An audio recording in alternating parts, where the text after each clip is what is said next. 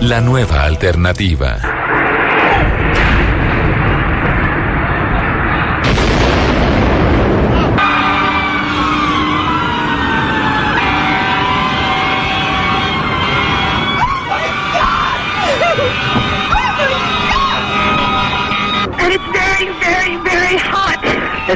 Are the lights still on? The lights are on, but it's very hot. Ma'am. It's very hot. We're all the way on the other side of Liberty, and it's very, very hot.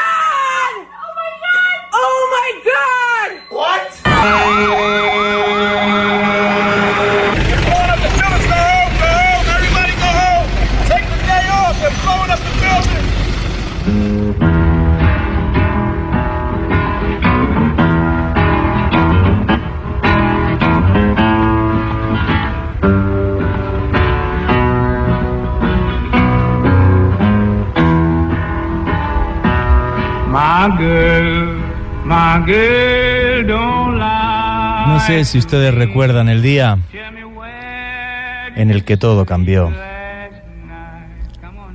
Hace 15 años, un 11 de septiembre. Y estoy seguro de que fue un día tan importante en sus vidas que recuerdan dónde estaban y qué estaban haciendo cuando las Torres Gemelas de Nueva York tocaron el suelo.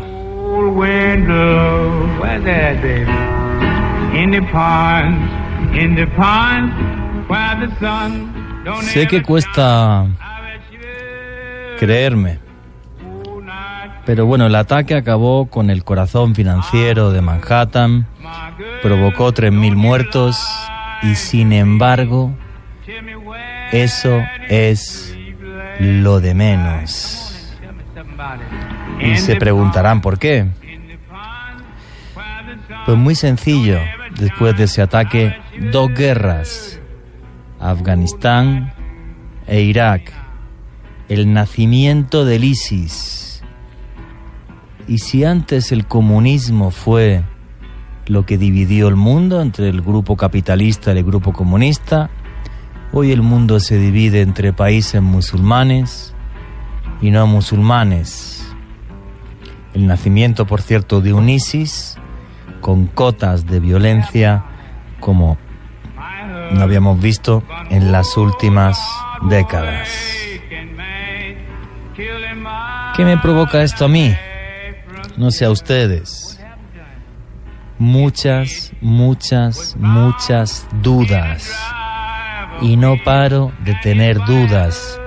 Todo el fin de semana he estado viendo documentales sobre el 11S, sobre posibles conspiraciones. Y es que, claro, 2 de los edificios más altos del mundo, uno cae en 9 segundos y el otro en 11 segundos.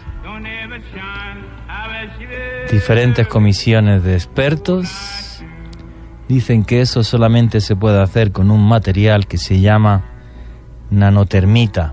Si entran en mi Twitter, @JuanGVallejo, verán los cortes de las columnas de los edificios del 11S. Están cortados a cuchilla como si hubiera sido con nanotermita. Hay otro caso que podamos comparar con un edificio con estructura central de hormigón y acero que ardiese de una forma así de tremenda y cayera, y no cayó así. Sí, señor, la Torre Windsor en Madrid hace unos años, y si ven las fotos de lo que quedó de la Torre Windsor, nada que ver con la de las Torres Gemelas de Nueva York. Nada que ver. El mismo sistema. Un gran incendio y el bloque central del edificio quedó en pie. Qué miedo da todo esto, ¿no? Dinero que de repente llega desde Pakistán, por gente afín a la CIA, en concreto por un general pakistaní. En concreto $100.000 pocos días antes del ataque de las Torres Gemelas. Y muchos de ustedes dirán, este tipo está loco porque está insinuando, ni más ni menos, que todo esto fue un ataque, digamos, controlado. O sea, sabían que iba a pasar y les beneficiaba. ¿Ha pasado esto a lo largo de la historia alguna otra vez con ese mismo implicado, los Estados Unidos de América? En 5 ocasiones. Repito, documentado en 5 ocasiones. Reconocido por ellos tan solo una vez. Y además, les voy a decir, las 5 veces. Y se las vamos a contar esta noche, aparte de un montón de datos sobre el 11S. Y lo digo por orden cronológico. El Álamo, que por esta batalla que dejaron perder, Sam Houston no cruzó el río, se anexionaron California, Nuevo México, Arizona, Texas. Pasó con el acorazado Maine en La Habana, anexión de no Cuba, no pudieron, no les daba ya vergüenza, pero sí Puerto Rico, Filipinas y Guam. Pero es que pasó con el Lusitania y su entrada en la Primera Guerra Mundial, pasó con Pearl Harbor, Segunda Guerra Mundial, en todas ganaron muchísimo dinero, igual que en las primeras que he dicho, y la última y la única que han reconocido que fue una falsedad, los ataques del Golfo de Tonquín, que llevaron a la guerra del Vietnam 1 millón de muertos, año 2001, documento de la NSA, fueron falsos. ¿Hubo alguien que fuera ni tan siquiera a la cárcel o una pequeña multa por 1 millón de muertos? Absolutamente nadie. Luego os contaremos estas 5 historias con nombres, apellidos, documentos, porque esto es Luna Blue, periodismo de misterio, en la radio de Colombia, en un día muy especial, porque si esto fue una conspiración, las víctimas no tuvieron ni tenían culpa alguna, esos 3.000 fallecidos. Y escogí hoy esta música de fondo, Lead Belly, porque es lo que se escuchaba en las cárceles de Estados Unidos en los años 30.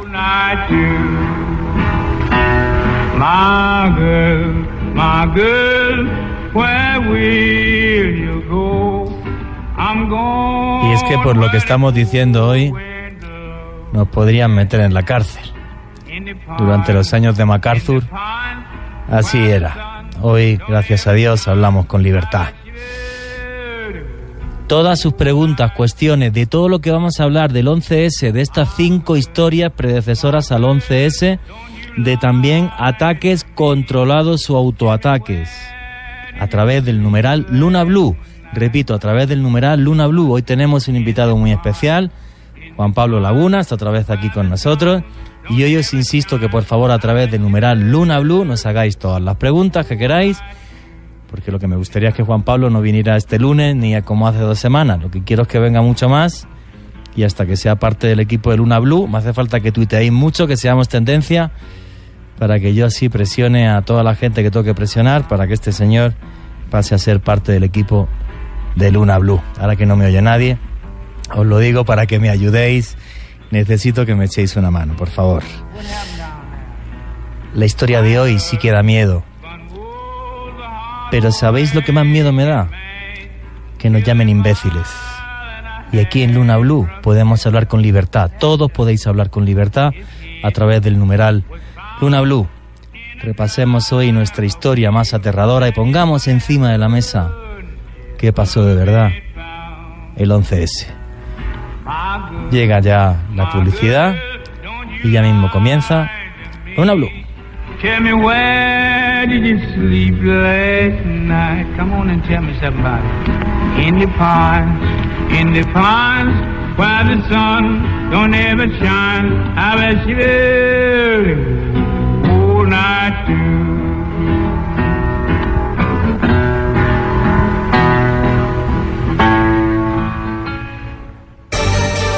Luna Blue, periodismo de misterio en la radio colombiana. Luna Blue, de lunes a jueves a las 10 de la noche por Blue Radio, la nueva alternativa. ¿Qué tal una deliciosa torta? Unos ricos pastelitos, unas exquisitas galletas, un pan calientico, con harina de trigo, los farallones. Y es rico alimento, suave, rendidora, deliciosa y gustadora. Con el trigo de las mejores cosechas, harina Los Farallones. Calidad y rendimiento inigualable. Otro producto de Organización Solarte. En Blue Radio, conozca el acuerdo para que vote informado. General Naranjo, ¿qué pasará con los dineros que la FARC tienen en su poder? Hemos sido claros. El acuerdo, en primer lugar, consagra la obligación de reparación material por parte de las FARC en la jurisdicción especial. Caso a caso, esa jurisdicción impondrá medidas de reparación material. En segundo lugar, el acuerdo de manera transversal fortalece los mecanismos para luchar contra el lavado de activos, incrementa igualmente las capacidades investigativas en el territorio y en materia internacional, y lo que uno podría decir es que la lupa que el Estado pondrá sobre esos dineros se multiplicará en función de que no haya ninguna posibilidad de que esos dineros lleguen a perturbar, por ejemplo, los procesos de participación política o lleguen a perturbar las economías locales. En Blue Radio, conozca el acuerdo para que vote informado. Esta es Blue Radio, la nueva alternativa. Ahorrar para cumplir sus propósitos lo premia. Por eso, abra o renueve un CDT en el Banco Popular y reciba fabulosos premios como un Blu-ray, un horno microondas, un teatro en casa o muchos premios más, sin rifas ni sorteos. Ahorre ya en el Banco Popular y compruebe que ¡siempre se puede! Somos Grupo Aval. Aplican condiciones y restricciones. Conozca los premios en www.bancopopular.com.co. Vigilado Superintendencia Financiera de Colombia. Blue Radio cambia de frecuencia en Bogotá a 89.9 FM. Venga, pero siguen dando agenda en tacones, hola. Sí, solo cambia de frecuencia a 89.9 FM. Hola, ¿y sigue Luna Blue? Sí, solo cambia de frecuencia a 89.9 FM. ¿Y siguen dando? Sí, solo cambia de frecuencia a 89.9 FM en Bogotá. Sintonice Blue Radio en 89.9 FM y grábelo desde ya en su memoria y en la memoria de su radio. Blue Radio, la nueva alternativa. El Teatro Mayor Julio Mario Santo Domingo presenta a Esperanza Spaldi, cantante, bajista y contrabajista, con su nuevo trabajo Emily's The Evolution. Única función lunes 19 de septiembre, 8 p.m. Compra ya tus boletas a través de primerafila.com.co y taquillas del teatro. Apoya Bancolombia y Caracol Televisión. Invita Blue Radio y Alcaldía Mayor. Bogotá, mejor para todos. Para más información y compra de boletería en www.teatromayor.org. De lunes a jueves, de 10 a 12 de la noche, la nueva Luna Blue. Ahora mismo abrimos la puerta al misterio. Periodismo de misterio en la radio colombiana. Pero no solamente nos rodea, está dentro de cada uno de nosotros. Con Joana Arenas, periodista. Lo único que se atrevieron a decir era que tenían que seguir investigando, pero que no sabían explicar este fenómeno. Esteban Cruz, antropólogo. El bracamonte es una criatura oscura, una de las criaturas más oscuras de todos nuestros mitos, más oscura que la madre monte, más oscura que el silbón, más oscura que la mano peluda. Dirigida por Juan Jesús Vallejo, periodista y escritor que recorrió los 5 continentes. Pensamos que la crueldad es cosa de otros. Una visión del mundo a través de la curiosidad, con un equipo de investigadores que les acercará hasta la inquietante realidad de lo desconocido. Periodismo de misterio en la radio de Colombia. Luna Blue, por Blue Radio, la nueva alternativa.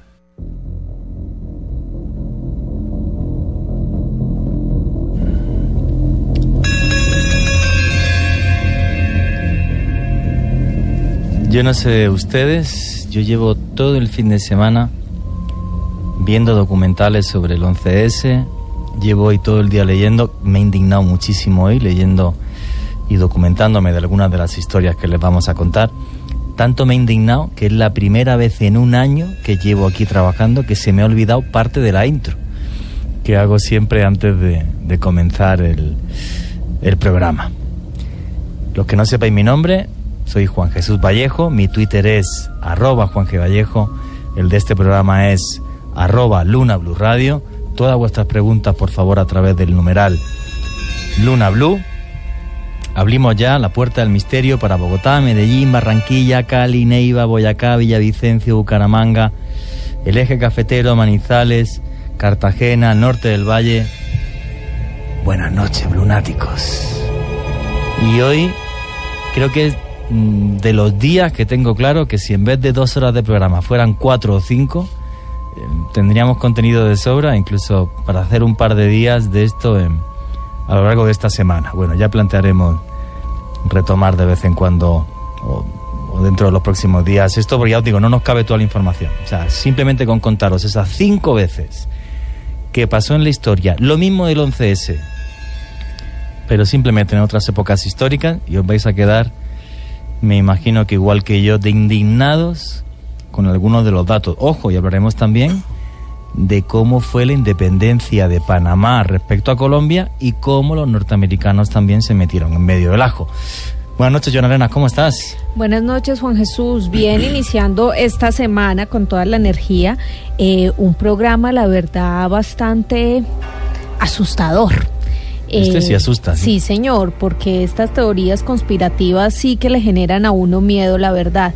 Mire, ya a través de @LunaBlueRadio tenemos una encuesta para que ustedes, blunáticos, participen. Queremos saber qué creen, o si creen mejor ustedes que detrás de los atentados del 11 de septiembre hubo una conspiración. Respondan ahí sí o no, pero también nos pueden dejar sus comentarios a través del numeral LunaBlue. Y es que hay cosas muy misteriosas, Juan Jesús, alrededor de esta fecha. También, por ejemplo, el tema de la numerología es una de las cosas que más se comentan, el tema del 9-11, lo que suma, el hecho de que hayan sido 2 torres casi que iguales y que formaban el número 11, que el número de emergencia de Estados Unidos era el 911, que Afganistán, por ejemplo, tuviera 11 letras. Son muchas teorías que hay alrededor y quizás esas son para comentar, pero lo que hay de fondo realmente es tenebroso. Fíjate, y son las más nimias, porque en el fondo el que Al Qaeda ataque los días 11, porque esto sí fue un ataque de Al Qaeda, el tema es si aparte del ataque de Al Qaeda ellos querían que se cayese, y ahora diremos quiénes son ellos, que se cayesen las Torres Gemelas para garantizar una guerra. El ataque, por supuesto, desde mi punto de vista, esto es un debate y también lo lunático, fue Al Qaeda, pero sabían lo que iba a pasar y para cerciorarse de que el daño fuera mayor y justificar las 2 guerras que hubo, pues demolieron las torres. Eso desde mi punto de vista lo que sucedió, aunque luego lo vamos a comentar con detalle. El hecho de que ataquen en los días 11 es un símbolo antijudío, es porque el 11, las 2 columnas, Joaquín y Boaz, que cabían en la puerta del templo de Salomón, y por eso repiten continuamente el número 11. Eso es lo más sensato de todo lo que he oído yo a este respecto. Y hoy es que, ya os digo, la cantidad de datos, los que os guste esto, toca coger papel y bolígrafo porque no os vais a aburrir esta noche, os lo garantizo. Esteban Cruz, buenas noches, ¿cómo estás? Muy buenas noches, Juan Jesús, feliz de estar aquí nuevamente comenzando la semana en Luna Blue, y realmente este tema de las conspiraciones es bastante impresionante. ¿Qué hay detrás del 11 de septiembre? ¿Qué hay detrás de estos aviones que se estrellan contra los 2 edificios, tal vez los 2 rascacielos que en los años 60 fueron el símbolo y 70 del capitalismo y que por mucho tiempo fueron los 2 edificios más grandes del mundo? ¿Por qué ese ataque? ¿Qué había detrás? ¿El petróleo tal vez? ¿Apoderarse del petróleo que estaba Saddam Hussein de alguna manera guardando, impidiendo que el mercado mundial lo pudiera utilizar porque tenía un embargo? ¿Qué había detrás? En Afganistán, cuando los mismos talibanes tenían negocios con los Estados Unidos, y se ha demostrado que antes de que hubiera el atentado, los talibanes incluso iban al Senado de los Estados Unidos a negociar. ¿Qué era lo que había atrás? Usted, allá, con el numeral Luna Blue, por favor cuéntenos, que nosotros también vamos a leer sus comentarios, como los de Jesús David Muñoz, Natalie Faerzul, Julián Guarnizo, Elisa, John F. Bonilla. Pero antes de eso, quiero que escuchen esta horrorosa o esta terrible transcripción. Imagínense que después de los ataques se creó una comisión en los Estados Unidos. Esa comisión guardó muchas de las grabaciones y no las hizo públicas, porque tenía una cláusula que solo las iba a hacer públicas después de 12 años. Eso casi no sale. Hubo un montón de demandas y después de 13 años muchas de las grabaciones pudieron ser escuchadas y lo que hay es un testimonio horrendo. A continuación van a escuchar, hubo 4 aviones, recuerden que no fueron solamente los que atacaron en las Torres Gemelas, que eran 2 aviones que habían salido de Boston, hubo otro más que se estrelló en contra del Pentágono, o que se cree que se estrelló porque no hay pruebas. No está claro. No hay una sola imagen del avión, hay la imagen de la explosión y quedó todo destruido, solo se encontraron tuercas, que muchos técnicos en aviación dicen que es imposible que no se encontraran restos del fuselaje, y justo en el Pentágono, el lugar más custodiado de los Estados Unidos. Y miren, lunáticos, hubo otro vuelo que fue el vuelo 93. El vuelo 93 de United Airlines, y en ese vuelo la torre de control estuvo en contacto con los secuestradores todo el tiempo. Ellos decían cosas incoherentes, pero la última grabación, lo último que se grabó fue esto. Escúchenlo y díganme qué piensan con el numeral Luna Blue. Cuéntenme qué sienten miedo o qué creen que es esta grabación. That's American 1060.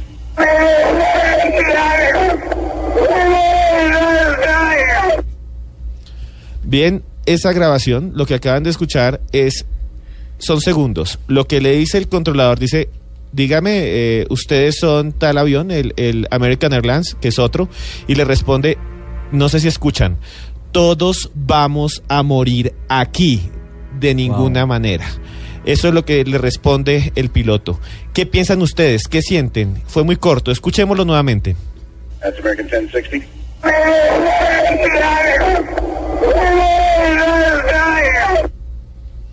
¿Qué piensa usted, Juan Jesús? Terrible ese, más que grito, aullido de dolor, diría yo. Me parece una cosa horrorosa. Y es que esta noche los datos que tenemos que poner encima de la mesa, lo que más me aterra, fíjate lo que digo, no es el sonido en sí, que es aterrador. ¿Qué hay detrás de todo esto? ¿Qué es lo que os vamos a ir desvelando esta noche? Y hoy otra vez, también lunes, tenemos un invitado muy, muy, muy especial. Juan Pablo Laguna, ¿cómo está? Buenas noches. Buenas noches, Juan Jesús, Johanna, Esteban y a todos los oyentes de Luna Blue. Muchas gracias por invitarme de nuevo. Muy feliz de estar aquí en Luna Blue, periodismo de misterio. De hecho, estoy abriendo mi portal, juanpalaguna.com, donde van a encontrar noticias y ahorita más adelante un audio que logré gracias a Novel Team, que es como mi desarrollador web, encontrar sobre las torres. Buenísima tu página web. ¿Puedes repetir la dirección? Sí, es ahí sí toca ponerla, www.juanpalaguna.com. Ahí. Buenísima, la he estado viendo hoy la página web, la recomendé a través del Twitter y me parece una maravilla, y ya era hora que hubiera un portal de misterio, de periodismo de misterio en condiciones en Colombia, por cierto, por otra parte. Muchas gracias. ¿Dónde estabas el 11S? El 11 de septiembre estaba en el colegio, estábamos en clase, y cuando suceden los atentados, la profesora detiene la clase y prende el televisor para sintonizar lo que pasa en vivo en ese momento. Ya cuando ella prende el televisor, estamos viendo la primera torre y llega el segundo avión. Eso, ahí me cogió el 11S a mí. No, o sea, y es que es de repente, lo que decía al principio en la intro, el día en el que todo cambió. Yo ese día me acordaré toda la vida, porque no sé si lo conté el año pasado, es que lo mío fue bastante curioso. Yo estaba trabajando, estaba en Madrid, y estaba con uno de los, curiosamente, es judío, o sea, uno de los judíos más ricos de mi país, por no decir el más rico de mi país con diferencia. Y estábamos jugando una partida de videojuegos. Me acordaré toda la vida porque estábamos jugando la partida y le llamaron por teléfono de que se había estrellado un avión en una torre, y seguimos jugando. Y cuando se estrelló el segundo avión ya fue cuando me pidió un televisor, estábamos en las oficinas, era el dueño obviamente, busqué una televisión, nos conectamos y a la media hora pues en torno a la televisión estaba pues toda la oficina, ¿no? Obviamente, y pasó una cosa muy curiosa. Cuando cayó la primera torre, le veo que se levanta, se pone la chaqueta y dice: me voy a comprar petróleo porque va a haber guerra. Y se fue a comprar petróleo. Sabía que podía hacer negocio porque obviamente el precio del petróleo iba a subir. Obviamente él no estaba implicado en nada del 11S, pero hubo gente que le sacó mucho dinero porque sabe cómo mover recursos en tiempo de preguerra. No se nos olvide esto. Sí, y no se nos olvide que Estados Unidos es un país muy estratégico a la hora de desarrollar sus guerras. Es un país que siempre las ha desarrollado fuera de su país. Cuando han sucedido esta clase de atentados o autoatentados, ya iremos desenvolviendo este tipo de enigmas, ha tenido esa paradoja. Siempre hay un detrás de, hay un interés económico, social. Esa es la clave. Eso es lo que pasa con Estados Unidos. Y no solo, usted mencionaba lo de hace algunos años, ya sí. Ahorita nos contará que Estados Unidos hizo algo parecido, pero este atentado cambió la historia del mundo en todos sus aspectos. No solo dividió el mundo en dos, sino que, más adelante se los voy a decir, hizo que Estados Unidos generara patriotismo. Y ya les voy a decir desde qué aspecto lo logró. Me parece buenísimo lo que vamos a ir haciendo además. A ver qué os parece a los blunáticos a través del numeral Luna Blue. Tuitear mucho, porque ahora que no me oye nadie, que sepáis que quiero que Juan Pablo esté mucho más tiempo aquí. Vamos a ir contando históricamente estos casos, y Juan Pablo, tú nos vas a ir dando datos del 11S. Bueno. Y nos vas a ir comentando efectivamente, o sea, vamos a ir dando datos de estas 5 ocasiones históricas en las que Estados Unidos se deja atacar y que queda además súper claro, aunque solamente lo han reconocido una de las 5. Una de las 5, la CIA, sí reconoció que los documentos estaban manipulados. En concreto fue, como comentaba al principio, en los ataques del Golfo de Tonkin que metieron a Estados Unidos en la guerra del Vietnam. Fueron falsos. Aparte, claro, imaginaros, luego lo comentaré bien, ¿no? Imagínate una barca vietnamita con un señor con un bazooka y enfrente un destructor norteamericano. Ya la escena es bastante ridícula per se. Pero voy a empezar, vamos a la primera históricamente en la que, igual que hacen en el 11S, que es yo dejo a Al Qaeda que ataque para justificar una guerra, pues la primera vez que ellos hacen esto exactamente es el 23 de febrero de 1836, en el Álamo, actual Texas, en aquella época territorio mexicano. Y es que tienen además la mejor arma de propaganda del mundo. Se han hecho más de 20 películas en Hollywood sobre el Álamo y hay publicados, atento al dato, 80.000 libros, todos contando la misma historia, salvo porque algunos historiadores mexicanos hace algunos años, gracias a descubrir en concreto 2 diarios en la década de los 70 con anotaciones de militares mexicanos, fueron dando una versión distinta de los hechos. Les voy a contar la historia muy brevemente. 23 de febrero de 1836, y lo que sucede es que infinidad de colonos norteamericanos han ido entrando en territorio mexicano en los últimos años a sacar mineral, poner trampas, coger todo lo que podían del territorio, no dar cuenta de absolutamente nada, y ante esto lo que hace el gobierno mexicano es decir, oye, a ver qué pasa con esta gente, y encima se atrincheran en el Álamo, en una antigua misión. Bueno, pues si uno ve la versión norteamericana, los héroes son David Crockett, William Travis, Jim Bowie. David Crockett, que además era pues es un abogado que era, digamos, de la parte intelectual de esta rebelión en un territorio que no era suyo, repito, no era suyo, ¿vale? Era mexicano. El tipo, digamos, el otro intelectual, que era Jim Bowie, que era, bueno, pues un político muy venido a menos y que no servía para absolutamente nada, y William Travis, que era el que aparece con su famoso gorrito de mapuche, el tipo y demás. Bueno, pues los tres héroes que en todas las películas que habéis visto y en esos 80.000 libros mueren pegando tiros, os voy a contar lo siguiente. Dos diarios que aparecen en la década de los 70 del año pasado. David Crockett, ¿vale?, el que fue abogado. Los diarios aparecieron en concreto en 1975, para ser exacto. Cuando llegaron, estaba escondido en una habitación con las mujeres. Posiblemente no pegó un tiro en toda la batalla. William Travis, que entre otras cosas era traficante de esclavos, no había trabajado en su vida y simplemente se fue al otro lado porque se había casado con una rica mexicana, le pegaron un tiro cuando empezó la batalla. No duró ni 5 minutos. Y Jim Bowie murió de tuberculosis antes de comenzar la batalla de El Álamo. Bueno, Houston, que era el general que fue y que luego derrotó a Santana, se paró al otro lado del río y dijo: de aquí no me muevo hasta que no masacren a todos, y tengo la excusa no para ir a defenderlos, para conquistar Texas. Se mete en Texas, coge a Santana, obviamente el poder militar de los Estados Unidos es tremendo, y comienza una guerra que acaba con Santana como cómplice de los Estados Unidos. Llega, no sé si sabéis que los Estados Unidos llegaron a conquistar México DF, no sé si lo sabéis. Conquistaron México DF y en los acuerdos dijeron: ¿queréis el DF? Vale, me dais Texas, Arizona, Nuevo México y California. Me dais los 4 y yo te doy DF. Se quedaron con los 4 estados para toda la vida. Oye, mira, qué cosa más extraña.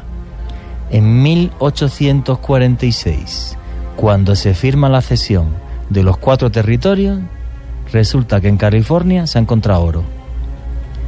No sabrían que había oro en California y lo querían a toda costa, aparte de más paso al Océano Pacífico, y por eso forzaron la guerra. Y por eso Houston dejó que a estos 3 señores, que según los diarios mexicanos y los demás, el mismo Houston los tenía como unos inútiles, simplemente que los mataran. Esa es a día de hoy la versión de algunos historiadores mexicanos, que hace además pocos meses vio la luz a través de National Geographic, a través de History Channel, con documentos y pruebas de absolutamente todo lo que estoy diciendo. Pero han pasado casi 2 siglos hasta que esta verdad surgió y se puso encima de la mesa. Sí, Juan Jesús, lo que pasa es que cuando hay poderes tan grandes, naciones tan gigantescas, lo que aparecen son las grandes conspiraciones.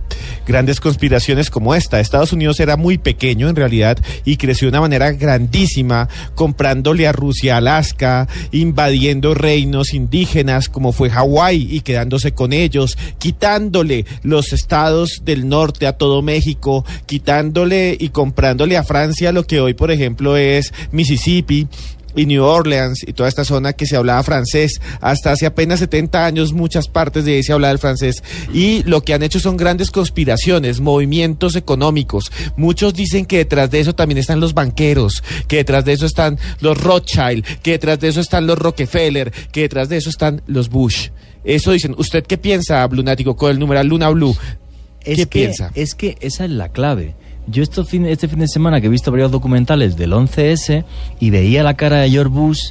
George Bush yo creo que no sabía nada. Ahora, las declaraciones de un amigo de los Rockefeller diciendo que un año antes le contaron que iba a pasar algo realmente terrible, que iba a cambiar el mercado del petróleo en el mundo, ponen los pelos de punta. Sí, y efectivamente en todas las ocasiones históricas que vamos a comentar es posible que ni siquiera presidentes de los Estados Unidos estuvieran implicados. Es algo que está por encima de ellos. Perdona, Esteban. Sí, rápidamente, Carlos Peñaranda por el Twitter con el numeral Luna Blue nos dice que la conspiración de varios señores tenebrosos. Gabriel Vanegas también nos habla de eso, Lorena Giraldo, mucha gente está escribiéndonos por Twitter, Kid Drácula, Animiro Bayos. O sea, este tema es bastante grande. Incluso Incluso Dani Obando nos envió una fotografía de papiroflexia moviendo un billete donde parece indicar el billete de las Torres Gemelas. También enviaron una imagen de los Simpsons. Sí, hay muchas cosas predictorias, extrañas detrás de estos momentos y estos sucesos. Es que Estados Unidos da mucho miedo por ciertas cosas que ha hecho y ahora vamos a seguir contando más, con lo cual lo del 11S, claro, es como lo del cuento del lobo, ¿no? Aunque no llegue el lobo ya, pues nadie les cree, porque pues, que lo han hecho tantas veces. Juan Pablo Laguna, ¿cuáles son los datos más curiosos que te sorprenden a ti del 11S? Bueno, lo primero, el tema de las explosiones. Tal vez es el tema más interesante, incluso Juan Jesús lo comentó al principio de su introducción hacia este tema, y es la nanotecnología. Sí. Antes de eso, en el 93, el World Trade Center ya había recibido un ataque terrorista, podríamos decirlo, en la cual en una de las rampas de acceso a los parqueaderos, a todo el subterráneo de estos dos edificios, fue afectado. Fueron alrededor de 1,000 personas heridas, más 6 personas fallecidas. Esto afectó todas las columnas subterráneas de las Torres Gemelas, provocando un cráter de 30 metros de diámetro y 60 de profundidad. ¡Wow! Enorme. Había destruido 6 niveles del subsuelo y también afectó el techo de la estación de trenes que cubría el trayecto de Nueva York y el vecino estado de Nueva Jersey. Esto había desatado el pánico. Eso como antecedente de un atentado hacia las Torres Gemelas. Que claro, lo que haría también que debería de ser un lugar especialmente protegido para nuevos atentados. Efectivamente. Y mucho antes, un accidente de avión de un bombardero hacia el Empire State. Wow, sí, era nuevo. Sí, eso fue más un accidente, pero ya era como... Sí, bueno, según el gobierno norteamericano y según el Mando Aéreo de Combate de los Estados Unidos de América, en los documentos que hay previos al 11S, si alguien secuestrase un avión en Estados Unidos y se hiciera con él, el tiempo en localizar y derribar el avión dentro del territorio norteamericano era 10 minutos, según documentos del ejército de los Estados Unidos de América. 10 minutos. Juan Pablo y Juan Jesús, quiero interrumpirlos para contarles rápidamente que Néstor Red, nos fregamos, tuiteros aquí, y Pato, @Pato del Cartel, nos están notificando que ya somos tendencia número 4 en Colombia. Pues mira, seguir tuiteando y esto va a hacer que Juan Pablo esté aquí, pero muchísimo tiempo. Oye, una cosa. Señor. Dale. No, comentaba, ya te digo, ese documento del ejército de los Estados Unidos de América dice que en 10 minutos cualquier avión secuestrado en manos de terroristas que pudiera atentar contra un lugar clave respecto a la población norteamericana, tardaban 10 minutos. Es muy difícil que en el país más seguro del mundo sucedan ese tipo de cosas. Y además con 2 aviones, listo, uno dice un avión, va, pero un segundo avión ya con alerta emitida es complicado. ¿Y 4? ¿Qué es lo que se supone? Es de loco. De hecho, en ese entonces vi no entendía mucho inglés, aún no lo entiendo, pero veía los reportajes de CNN y hacían una comparación del avión, de la escala del avión, sí, versus la estructura del Pentágono, y no casaba para nada. Efectivamente, porque el largo del avión de ala a ala hubiera hecho un boquete más grande. Segundo, que nadie se explica cuántas filmaciones hay de los aviones impactando en las Torres Gemelas. No hay ni una. Ni una filmación, ni un solo vídeo de impactando en el Pentágono, con todas las cámaras que tiene el Pentágono. Que las cámaras, aunque se destruyeran, el disco duro de las cámaras no está ahí, está en el centro del edificio, que no se afectó. Y el Pentágono jamás ha hecho público ni un solo vídeo de un avión impactando contra la estructura de uno de los edificios más seguros de la Tierra, por no decir el más seguro de la Tierra.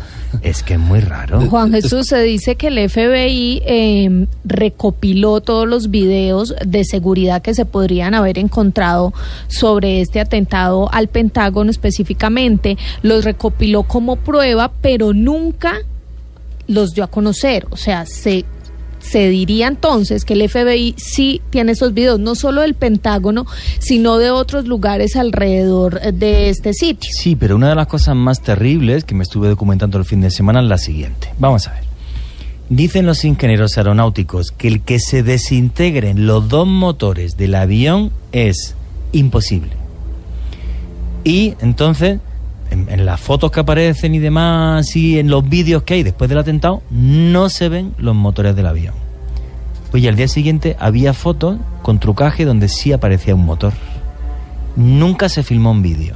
Entonces todavía se discute si esa foto es un montaje o no es un montaje, porque en los vídeos que aparecen justo después del atentado del Pentágono, que saca a la gente y demás, no hay ningún motor de avión.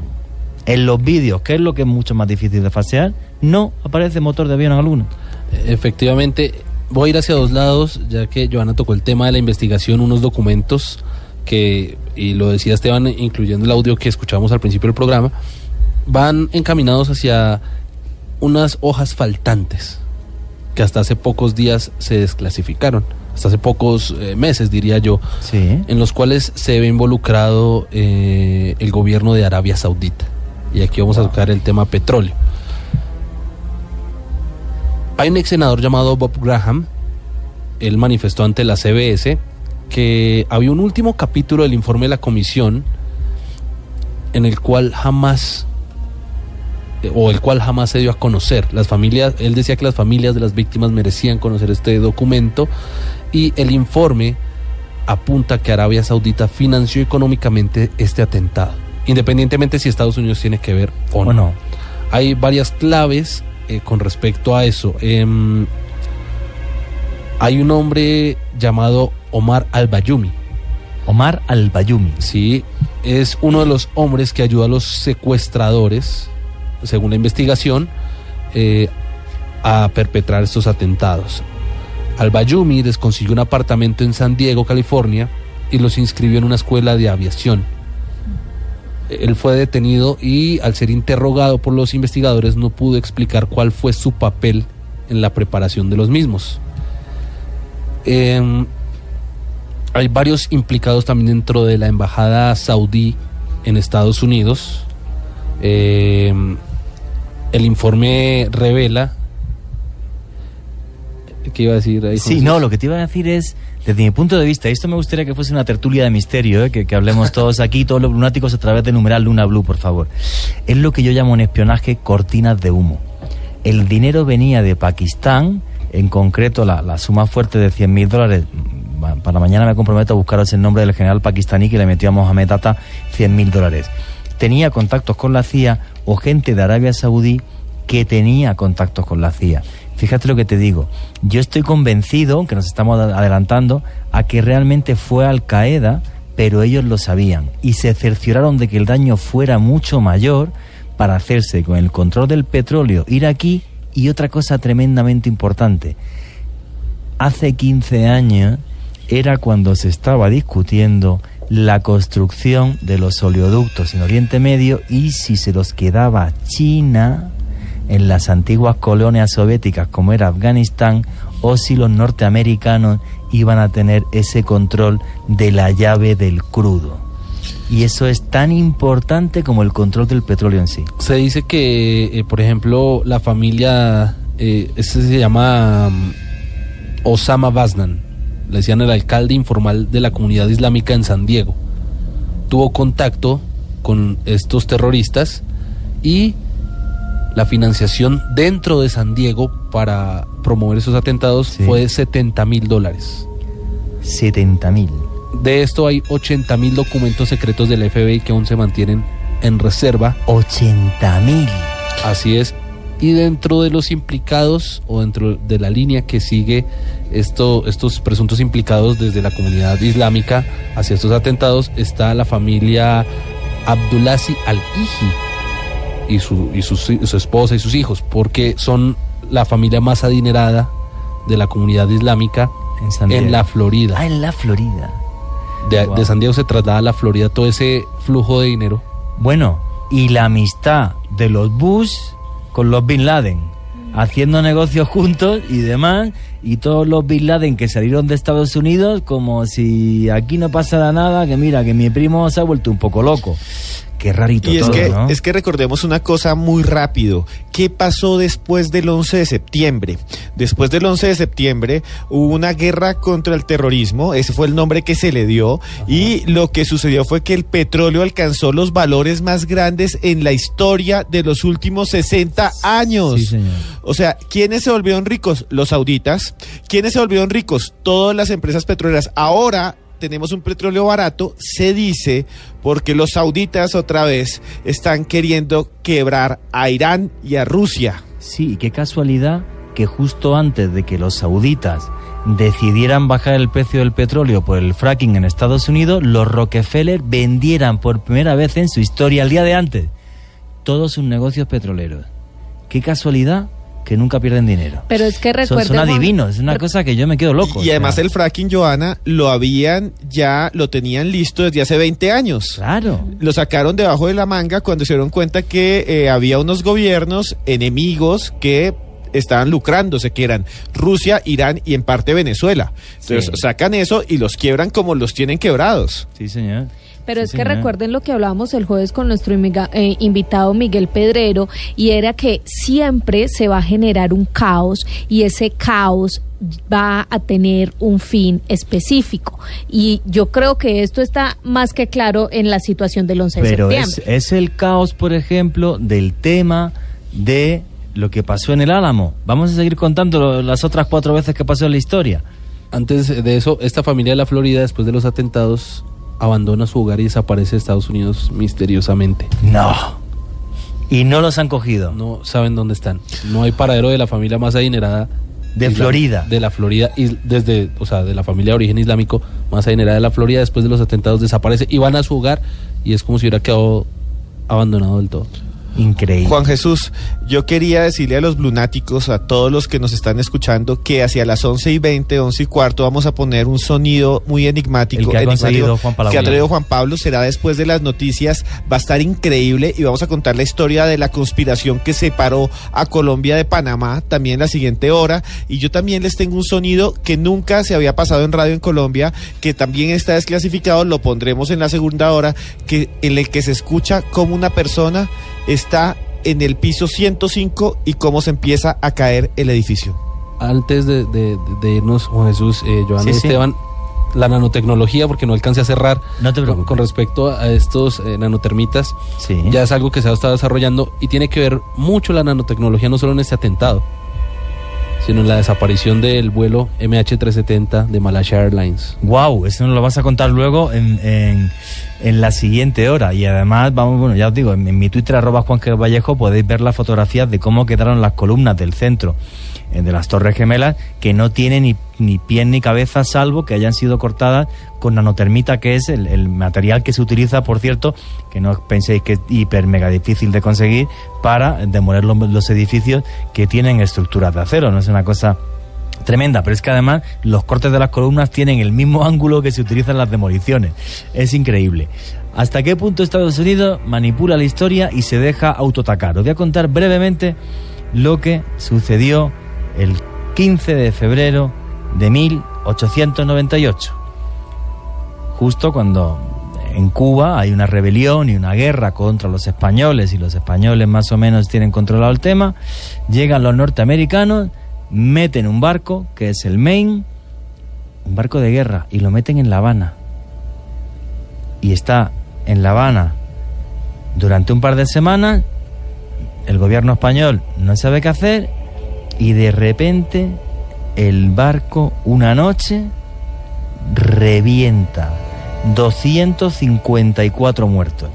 Y William Randolph Hearst, el gran capo de los medios de comunicación norteamericanos, pone al día siguiente en uno de sus periódicos más influyentes del mundo, por cierto, la siguiente frase: el barco de guerra Maine, partido por la mitad por un artefacto infernal secreto del enemigo.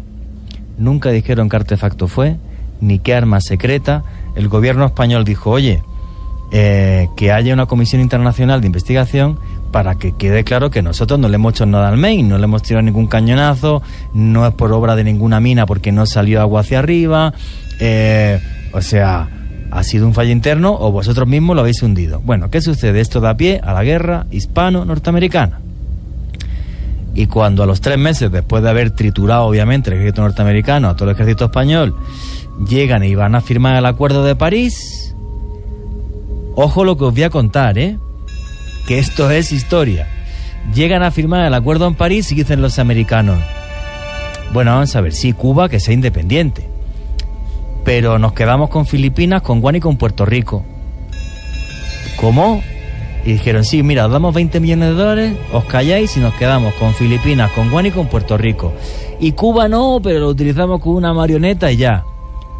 El gobierno español firmó y se quedaron con Filipinas, con Puerto Rico y con Guam. Y las hicieron colonias norteamericanas. Hoy día Guam y Puerto Rico son estados asociados y demás. Siguen bajo un patrón similar. En Filipinas esto provocó una guerra con miles y miles de muertos, muchos torturados con la famosa cura de agua, los mataban con un trapo en la boca y les echaban agua. Y no fue ni altruismo ni absolutamente nada por lo que se metieron en esta guerra, sino que fue para arrebatar territorio, y absolutamente cualquier historiador del mundo, salvo norteamericanos, te va a decir que el acorazado Maine fue reventado por los mismos Estados Unidos de América. Ya van 2, faltan 3, aparte de datos del 11S. Seguir preguntando a través del numeral Luna Blue, que ahora mismo respondemos. Llegan ya las noticias y esto es Luna Blue.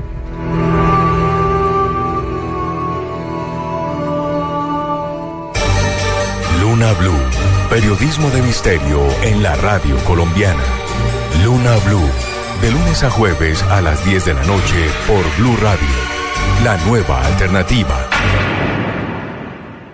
El Teatro Mayor Julio Mario Santo Domingo presenta a Esperanza Spaldi, cantante, bajista y contrabajista, con su nuevo trabajo Emily's The Evolution. Única función lunes 19 de septiembre, 8 p.m. Compra ya tus boletas a través de primerafila.com.co y taquillas del teatro. Apoya Bancolombia y Caracol Televisión. Invita Blue Radio y Alcaldía Mayor. Bogotá, mejor para todos. Para más información y compra de boletería en www.teatromayor.org. Voces y sonidos de Colombia y el mundo en Blue Radio y bluradio.com, porque la verdad es de todos.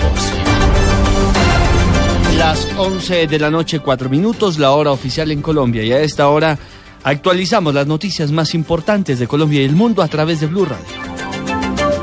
En tensa calma se encuentra a esta hora el municipio de El Doncello, en el Caquetá, tras los disturbios por más de 15 horas. A esta hora también en el municipio de El Paujil se registra un cierre en la vía que comunica a Florencia por parte de algunos manifestantes. La información con Wendy Barrios. Con el fin de contrarrestar alteraciones de orden público, fue decretado el toque de queda en El Doncello por parte de la alcaldesa Sandra Milena Lozada, quien explicó que había una amenaza de asonada, por lo cual fue necesario tomar medidas estrictas. Teniendo en cuenta los problemas que hemos tenido en nuestro municipio desde el día de ayer, alteraciones de orden público, las confrontaciones que se han presentado no solamente en la zona rural, sino que hoy se hicieron presentes en la zona urbana de nuestro municipio, hemos expedido un decreto a través del cual a partir de hoy, lunes a las 6 de la tarde, decretamos toque de queda hasta mañana a las 6 de la mañana. De otro lado, a esta hora en Paujil se registra un cierre de la vía que comunica a Florencia y que intentan dispersar las autoridades. En Caquetá, Wendy Barrios, Blue Radio. Gracias, Wendy. La representante del Partido Verde, Angélica Lozano, espera que la intención del expresidente Andrés Pastrana de reunirse con Timochenko sea para un diálogo constructivo en favor de la paz. Giancarlo Lozano. Luego que se conociera una carta del expresidente Andrés Pastrana dirigida al presidente Juan Manuel Santos en la que pide autorización para un encuentro con el máximo jefe de las FARC, Rodrigo Londoño alias Timochenko, la representante del Partido Verde, Angélica Lozano, manifestó que ojalá sea para un diálogo constructivo en favor de la paz. Sin embargo, la congresista recordó las recientes críticas del exmandatario conservador al proceso de La Habana y su fallido diálogo con las FARC en el Caguán. Pero pues él ya estuvo sentado, ya lo dejaron plantado en una silla vacía, no conozco qué propone ahorita. Qué bueno si es para para dar una discusión serena y sensata y no que un hombre al que apoyamos irrestrictamente en su esfuerzo en el Caguán, que ahora le da un portazo a un proceso que también apoyamos. La representante junto con sus compañeros de bancada del Congreso se reunió con el presidente Santos para abordar temas de agenda legislativa, así como el proceso de campaña del Partido Verde en favor del sí al plebiscito. Giancarlo Lozano, Blue Radio. Gracias, Giancarlo. En octubre sería el evento público entre las FARC y las familias de los 11 exdiputados asesinados por esa guerrilla. El equipo negociador de paz está satisfecho con el encuentro. La información llega desde Cali a las 11 de la noche, 7 minutos, con François Martínez.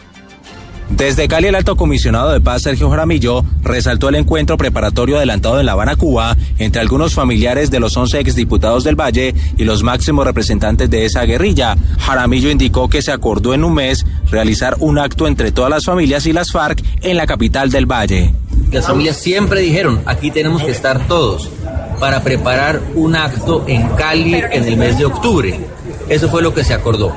Pero esa reunión preparatoria permitió a las víctimas que tanto sufrieron expresar sus sentimientos, decirle lo que realmente pensaban a las FARC y a las FARC responderles. Y yo creo que tenemos que hacer un reconocimiento. Jaramillo participó de un foro académico en la Universidad Javeriana, donde también participaron Humberto de la Calle, Fran Per y Roy Barreras. Desde Cali, François Martínez, Blue Radio. El senador Álvaro Uribe apoyó la postura del representante de la Cámara, Samuel Hoyos, de que no hay garantías para votar por el no. Sin embargo, no mostró interés porque el Centro Democrático acabe la campaña. La información desde Medellín con Rodrigo Pérez.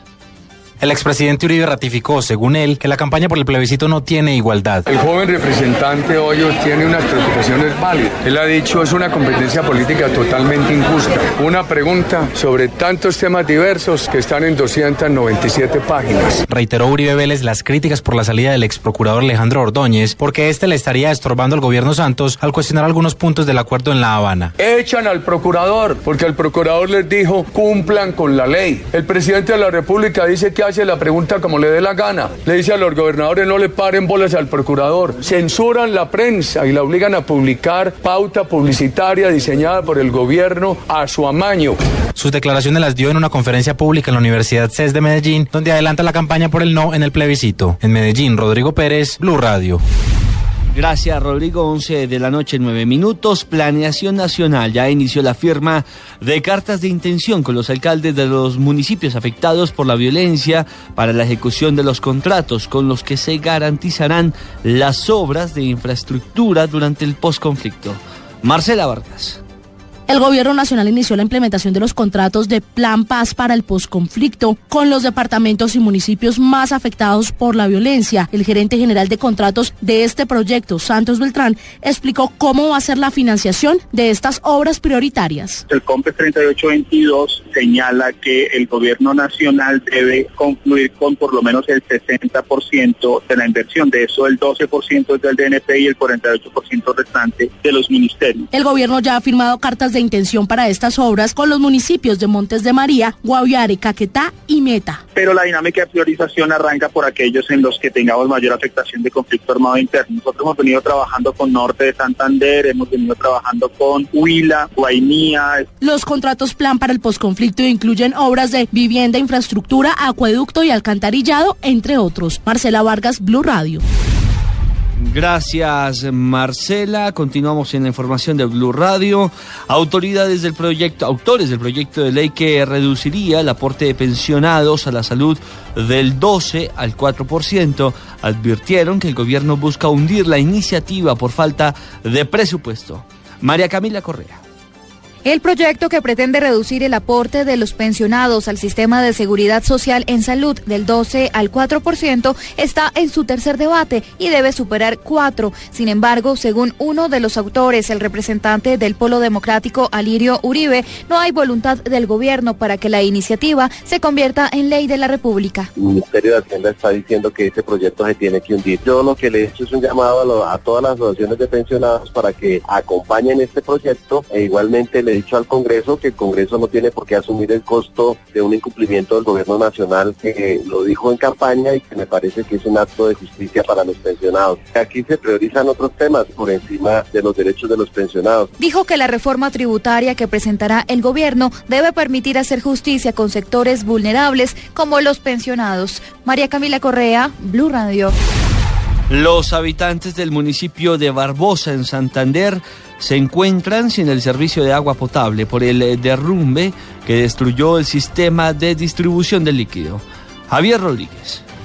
Las lluvias provocaron un deslizamiento de tierra que destruyó el sistema de distribución de agua potable del municipio de Barbosa, ubicado en el sur del departamento de Santander. Por esta situación, cerca de 8.000 habitantes de esta localidad están sin el servicio, como lo explica la alcaldesa de Yadira Ardila. La línea de conducción de la quebrada Cemisa, que alimenta al acueducto del municipio de Barbosa, quedó fuera de servicio debido a la desestabilización que generó un talud por donde pasa la línea de conducción. Las lluvias y el vendaval que se presentó en el municipio de Barbosa, Santander, también dejó 15 viviendas campesinas destechadas, según la alcaldía. En Bucaramanga, Javier Rodríguez, Blue Radio. Noticias contra reloj en Blue Radio. A las 11 de la noche, 12 minutos, noticias contra reloj, noticia en desarrollo. La Cámara de Diputados de Brasil destituyó este lunes a Eduardo Cunha, el arquitecto de la destitución de la presidenta de izquierda Dilma Rousseff, por ocultar cuentas bancarias en Suiza. La cifra, más de 400.000 niños de edad escolar nacidos en los Estados Unidos forman parte ahora del sistema académico en México. A la vez, cerca de 700.000 niños mexicanos se encuentran en escuelas de los Estados Unidos. Y quedamos atentos a la tragedia de Tanzania, porque el gobierno de Perú expresó también su solidaridad con ese país tras el terremoto del pasado sábado, que ha dejado 15 muertos y 253 heridos. 11 de la noche, 13 minutos, ampliación de estas y otras noticias a través de bluradio.com. Continúen con Luna Blue. Blue Radio cambia de frecuencia en Bogotá a 89.9 FM. ¿Siguen dando blog deportivo? Sí, solo cambia de frecuencia a 89.9 FM. ¿Populi sigue siendo a la misma hora? Sí, solo cambia de frecuencia a 89.9 FM. ¿Siguen dando en Blue Jeans? Sí, solo cambia de frecuencia a 89.9 FM en Bogotá. Sintonice Blue Radio en 89.9 FM y grábelo desde ya en su memoria y en la memoria de su radio. Blue Radio, la nueva alternativa. Esta es Blue Radio, la nueva alternativa. Ahorrar para cumplir sus propósitos lo premia. Por eso, abra o renueve un CDT en el Banco Popular y reciba fabulosos premios como un Blu-ray, un horno microondas, un teatro en casa o muchos premios más, sin rifas ni sorteos. Ahorre ya en el Banco Popular y compruebe que ¡siempre se puede! Somos Grupo Aval. Aplican condiciones y restricciones. Conozca los premios en www.bancopopular.com.co. Vigilado Superintendencia Financiera de Colombia. Cumplimos 4 años. Una nueva alternativa en la legendaria radio colombiana. Gracias a usted que cada día nos escucha. Blue Radio, porque es una opción seria de escuchar radio, de estar informados. Gracias por estar ahí siempre. Ya se entera uno de todo. Del otro lado del micrófono. Desde Mañanas Blue, Blog Deportivo y Voz Populi, que también es. Seguiremos adelante, motivados porque usted es nuestra fuente de inspiración. Bienvenidos a los oyentes. Queremos acompañarlo. Me encanta, que me fascina. Entretenerlo. Feliz por el triunfo de la selección. Por la forma como se jugó. Informarlo. Atención, Blue Radio acaba de confirmar con... Y divertirlo. Seguiremos creciendo gracias a usted, a su confianza. Gracias por entendernos. Campeona Mariana Pajón, buenos días. Felicitarlos a ustedes también. Feliz cumpleaños y que sigan informando. Blue Radio, 4 años. La nueva alternativa. Los contenidos emitidos en este programa son opiniones de las personas que participan en él. Dichas opiniones no representan la posición de Blue Radio, por lo cual su interpretación es subjetiva de los oyentes del programa. El hombre camina por un mundo repleto de misterios. En este mundo se producen acontecimientos desconcertantes. Extraños seres aparecen hace miles de años en pinturas rupestres. La sorprendente imagen muestra incluso un aparato brillante que se mueve en el cielo. Enormes ciudades subterráneas de arquitectos desconocidos como las que hay en Oriente Medio. En tierra le ordenaron que nunca dijera nada sobre lo que había visto. Un sinfín de pruebas que hacen que nuestra vida se convierta en un viaje hacia lo desconocido. La fantasmagórica de un espíritu desarrollando su propio canal. Blue Radio abre un espacio para la investigación de fenómenos sobrenaturales. Uno de los astronautas se acercó al cráter y dijo, ya están ahí. Para que repasemos los hechos más insólitos de la historia, para que nos adentremos en las nuevas fronteras de la ciencia. Formado por un equipo de periodistas que les llevará hasta lo inexplicable. Luna Blue, periodismo de misterio en la radio colombiana. Luna Blue, por Blue Radio, la nueva alternativa.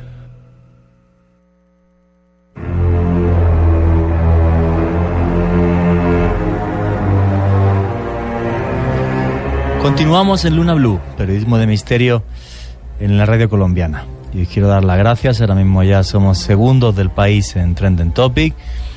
Reventar el Twitter, por favor, porque lo que quiero es que Juan Pablo Laguna esté aquí mucho más tiempo y no solamente las 2 veces que ha venido. Y es que además el tema de hoy, ya os digo, si tuviéramos 4 horas, casi que nos faltaría tiempo. Yo no era buena, y te voy a decir buenas noches. No sé, tengo buenas la cabeza noches, hoy, o sea, estoy tan indignado con los datos que voy diciendo. Hoy estoy, pero. Es que quiere volver a saludar porque hicimos una pausa muy larga con las noticias, entonces hay que volver a sintonizar. Es que, mira, estuve viendo un documental, se llama Zeitgeist, sobre el tema de la conspiración del 11S. Los que seáis muy cristianos no lo veáis, porque la primera parte ataca mucho a la religión. Sí. Las otras 2 son buenísimas respecto al 11S. Luego también estuve viendo el documental con la entrevista a George Bush, pero hoy también repasando todos los datos que os estoy diciendo. Luego cuando os diga lo del Golfo, cuando os cuente lo del Golfo de Tonkin, no os lo vais a creer, de cómo se falseó y cómo ellos mismos luego lo reconocieron en el año 2001.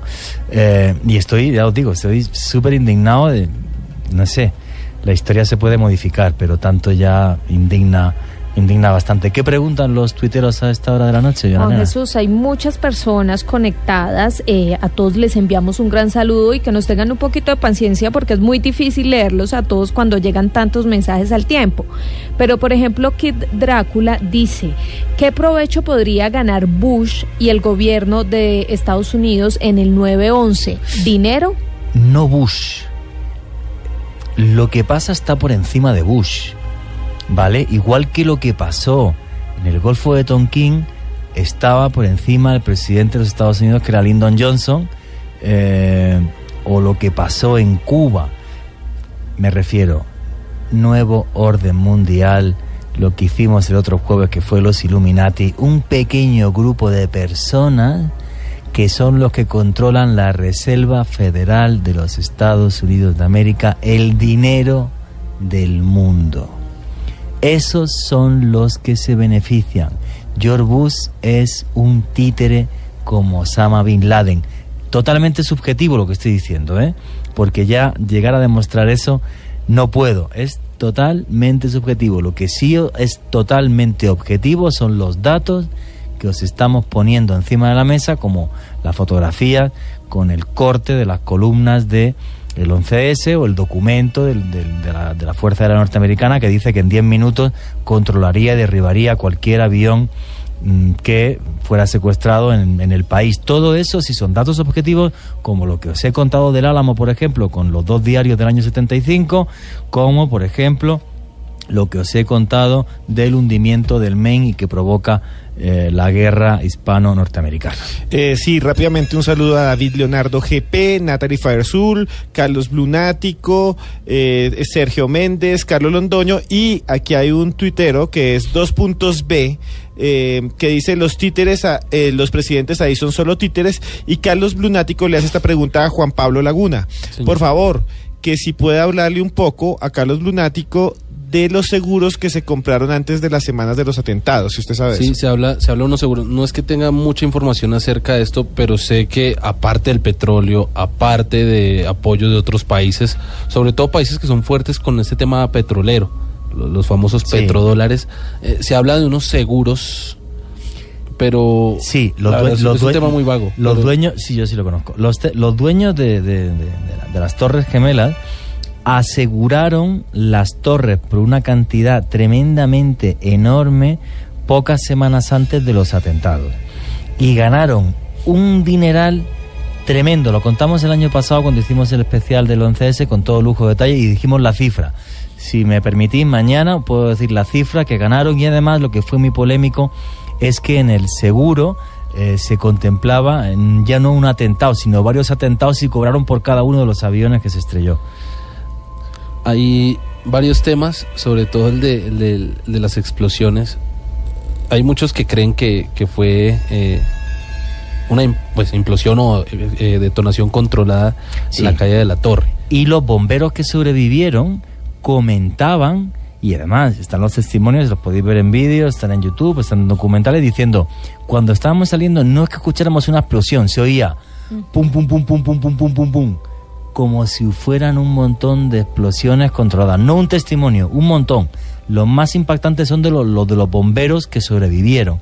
Entonces, claro, eso junto con la fotografía y el ángulo, que es igual que cuando se corta con nanotermita, es lo que provocó la sospecha. Y otro dato muy importante, varios días después del atentado, el acero seguía al rojo vivo bajo los escombros, cosa que también pasa con la nanotermita. Entonces son toda una serie de detalles que son tremendamente escabrosos. Y mire, Juan Jesús, Diego de Porras dice que él es ingeniero y que cada vez que ve el video cree que se derrumbaron estas torres controladamente. Y es que muchos hablan solamente de las torres, pero resulta que hubo también otro edificio que se derrumbó. Exactamente. La Torre 7, y hay también muchas historias alrededor de ella. Era una torre de 47 pisos que estaba al lado de las Torres Gemelas y que se incendió. Muchos decían que se incendió por los restos que caían de las Torres Gemelas y que esto provocó ciertos incendios dentro de esta torre de tan solo 47 pisos y que por eso se derrumbó después de 7 días. Aquí lo curioso es que son muchos días, son 7 días. Podían haber controlado el incendio sin ningún problema y se supone que ese incendio solo se dio en 3 de los pisos de esa torre. Hay muchas teorías alrededor de esto. Hay un grupo de personas que se llaman los ingenieros por la verdad del 11S. También están los bomberos por la verdad del 11S, los policías por la verdad del 11S, que son personas que se han dedicado a investigar qué es lo que pasó alrededor, cuál es la verdad alrededor de este atentado, y ellos aseguran que dentro de este edificio, dentro del edificio 7, tenían que haber... ¿Qué vas a decir? Que tenían que haber explosivos, sí, señor, guardados, que de ahí los llevaron a las otras. Os digo que veáis el vídeo. Ver el vídeo de poner en YouTube Torre 7, simplemente con que pongáis Torre 7 van a ser ya 1000 vídeos. Y cae exactamente igual que las 2 Torres Gemelas, cosa que tampoco tiene explicación desde el punto de vista de la ingeniería. Vuelvo a decir, ¿hay un caso similar? Sí. La Torre Windsor de Madrid, y mirar cómo quedaron las ruinas. Nada que ver con lo que pasó el día del 11. Y se dice que sí hubo una intención de tumbar o de derrumbar esta Torre 7 porque allí habían oficinas del servicio secreto de la CIA y también del Departamento de Defensa y la Agencia Federal para el Manejo de Emergencias, que dentro de estas oficinas había mucha información de lo que podría tener la verdad del 11 de septiembre y que por eso era necesario que este edificio también se derrumbara. Y eso es lo que estamos diciendo en Twitter cuando hablamos de que fue una explosión controlada. Sí, eso es. Pues, en términos generales, controlada, porque hablábamos, vuelvo otra vez al tema de la nanotecnología, porque está muy enlazado, pues no este atentado, pero sí el tema de la nanotecnología a la desaparición del vuelo MH370. ¿Y qué datos son esos en relación al vuelo de Malaysian Airlines? Se dice que en el vuelo iban ciertos personajes con una patente... Científicos. Con una patente de nanotecnología. Y uno de estos científicos decidió no volar. Argumentan algunos, dentro de esos mitos, que él pagó para que este vuelo desapareciera porque lo que llevaban ellos en su maleta era de archivo clasificado y contenía tecnología como la que aparentemente se usó en el atentado del 11 de septiembre. Así como también se habla, y es coincidencia, en otro vuelo de Malaysia Airlines que fue derribado entre Rusia y Ucrania, sí, en el cual se dice que también un científico holandés perdió la vida y llevaba en su maleta la vacuna contra el SIDA, wow, el VIH. Y eso sí que mueve miles de millones de dólares, toda la farmacología que se utiliza contra el VIH. Sí, José Luis Aguirre nos dice, la evidencia nos muestra el tamaño de la conspiración, sin duda alguna. Ah, sí, las fotos están clarísimas y cómo caen las 3 torres, las 2 del World Trade Center más la Torre 7, y luego, por ejemplo, lo del Pentágono, que a día de hoy pues sigue sin aparecer ningún vídeo en el edificio con más cámaras de seguridad del mundo. Es que desde sí, mi punto de vista es una cosa, pues eso, como os hemos contado el Álamo, os hemos contado el acorazado Maine, y os vamos a contar 3 historias más. Sí, Carlos Londoño, Edson Giraldo, Andrés, otra vez Natalie Firesul, son personas que están en este momento tuiteando con el numeral Luna Blue. Gracias por hacernos tendencia. Vladimir Paloma, Carlos Angulo, Nos Fregamos, un saludo grandísimo a Nos Fregamos, Darío Jurado y Noble Team y toda la Legión de Sombras, un saludo grandísimo, legionarios de la noche. Esteban Cruz, tú que eres profesor de historia, ¿qué tuvo que ver Estados Unidos con la independencia de Panamá? Sí, Juan Jesús, es una historia bastante fuerte. Vea, Colombia, esta Colombia que vivimos, desde La Guajira hasta el Amazonas, desde Sucre, un saludo grandísimo a los de Antioquia, a los de Boyacá, no era tan pequeña. Colombia era mucho más grande. En los Amazonas, en la Amazonía, perdón, éramos casi el doble, y teníamos a Panamá como un departamento más. Es más, los panameños muchos no se querían separar. En 1903 fue la separación de Panamá. Colombia tuvo una guerra terrible, no sé, estoy seguro que usted, lunático, la ha escuchado. Me gustaría que por Twitter me dijera si la conoce. Fue una de las guerras más horrendas de la historia del país. Se llamó la Guerra de los 1000 días. Y en esta guerra de los 1000 días, liberales y conservadores se enfrentaron en batallas horrendas. ¿Sabe dónde fueron las batallas más fuertes? En Santander, en donde hoy es el aeropuerto de Palo Negro. Y el segundo lugar en Panamá, en la zona de Veraguas. Por eso hay muchos barrios de nuestras ciudades colombianas que se llaman Veraguas. Y esos barrios que existen en Bogotá, en Pereira hay uno, también hay otro en Cúcuta, el barrio Veraguas, es porque fue una zona de conflicto grandísimo en que bogotanos, paisas, pastuzos y también santanderianos lucharon en ese departamento. Pues a Colombia la cogieron mal porque estábamos en guerra, y entonces los Estados Unidos dijeron, ustedes nada que hacer ese canal, porque como siempre aquí le habían dado el contrato a unos señores que no tenían idea para hacer el canal de Panamá, que eran los franceses que habían hecho el canal del Suez. Y allá es un desierto, y esto acá es una selva berraca. Entonces acá se metieron a peinar selva, les dio paludismo a la mitad, se murieron, y además no tenían la maquinaria, se pegaron una quebrada. Estados Unidos decía, esto es el colmo, porque tengo que llevar, miren, escuchen de dónde viene la idea de los gringos de separar a Colombia de Panamá. Tengo que llevar a un montón de hombres a California a sacar oro en la tierra que le habían quitado a los mexicanos. Entonces, como nos toca ir hasta el Cabo de Hornos y por arriba, digo, el estrecho de Magallanes, y porque por arriba se mueren en invierno o en verano, porque es el Polo Norte, así estén cerquita, y por dentro pues no tenían carreteras ni trenes, entonces la vuelta era más rápido en barco, pero tenían que hacer el canal. Y Colombia le había dado el contrato a un montón de gente que, aparte que se robó la plata, dejó las maquinarias botadas, y todos se enfermaron y todos se fueron muriendo ahí. Entonces, ¿qué fue lo que pasó? Estos gringos dijeron, tenemos que tener el canal, hay una élite que quiere separarse, cogieron esa élite que se quería separar, en la que había un montón de gente, unos que habían nacido en Fusa, otro Fusagasugá, otro que dijeron, listo, nos vamos a separar, les dieron un dinero y estaban listos. Los colombianos se dieron cuenta por sus servicios secretos, porque teníamos espías, señores, teníamos espías en Panamá, y dijeron, oiga, se van a separar, y mandaron un batallón hasta allá. Se llamaba el Batallón Tiradores de Barranquilla. Cuando llegó el batallón Tiradores de Barranquilla, el comandante llegó y dijo, listo, vamos hasta Colón. En Colón los dejaron estar muy bien y después vámonos cerca a Ciudad de Panamá. No les dijeron nada, los dejaron pasar y ahí se quedaron quietos y de pronto dos grandes barcos norteamericanos, gringos. Uno en el Caribe frente a Colón, otro en el Pacífico frente a Panamá, bloquearon la entrada de Panamá y en septiembre de 1903 se declaró la independencia de Panamá. El gobierno de Bogotá dice, ay, pero tengo mis tropas allá.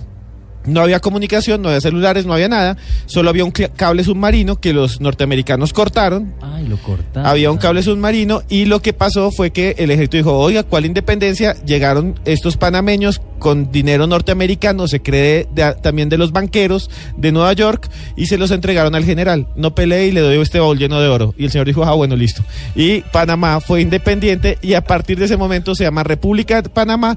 Y escuchen algo interesantísimo. En Bogotá no se supo, en la capital no se supo porque no había comunicación, porque estaba cortada, y le llegó primero al embajador de Ecuador, al embajador de Colombia en Ecuador, en Quito. Le dijeron, oiga, se separaron. Entonces él se vino en secreto, dijo, no le cuente al pueblo porque se va a enloquecer, porque aquí perdimos presidente marroquín, y se perdió Panamá con una maniobra terrible de los Estados Unidos para darle entonces acceso a California. Y se quedaron con el contrato del canal, se quedaron con el control del canal, hicieron muchísimo dinero y se rieron de Colombia. Igual que se rieron de los mexicanos, igual que se rieron de los españoles, y siempre por plata.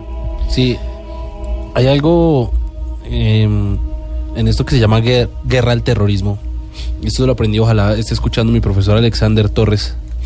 Me enseñó algo del terrorismo. El terrorismo sabe que nunca va a ganar.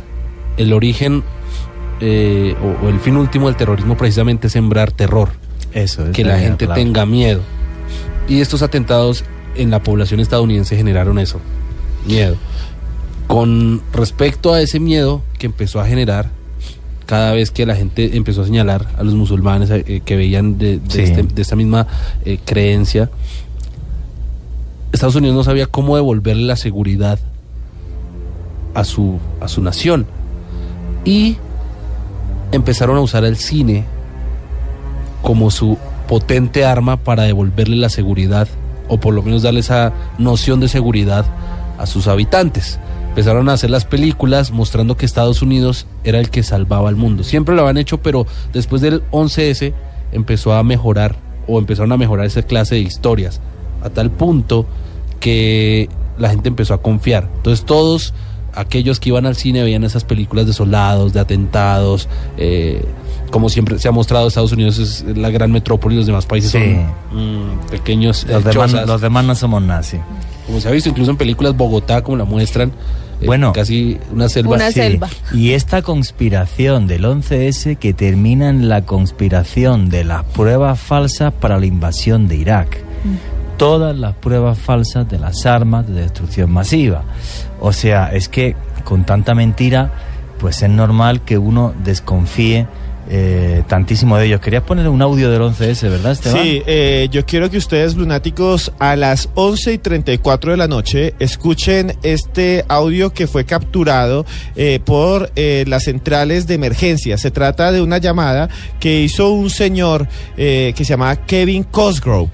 Kevin Cosgrove trabajaba en el piso 105 cuando se estrelló el avión, y él enseguida llamó a la central de emergencias y se grabó el preciso momento en que se cayó la torre.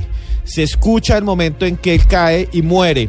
Y quiero que ustedes lo escuchen y me digan con el numeral Luna Blue qué sienten de esta grabación, una de las que dicen más perturbadoras de la historia.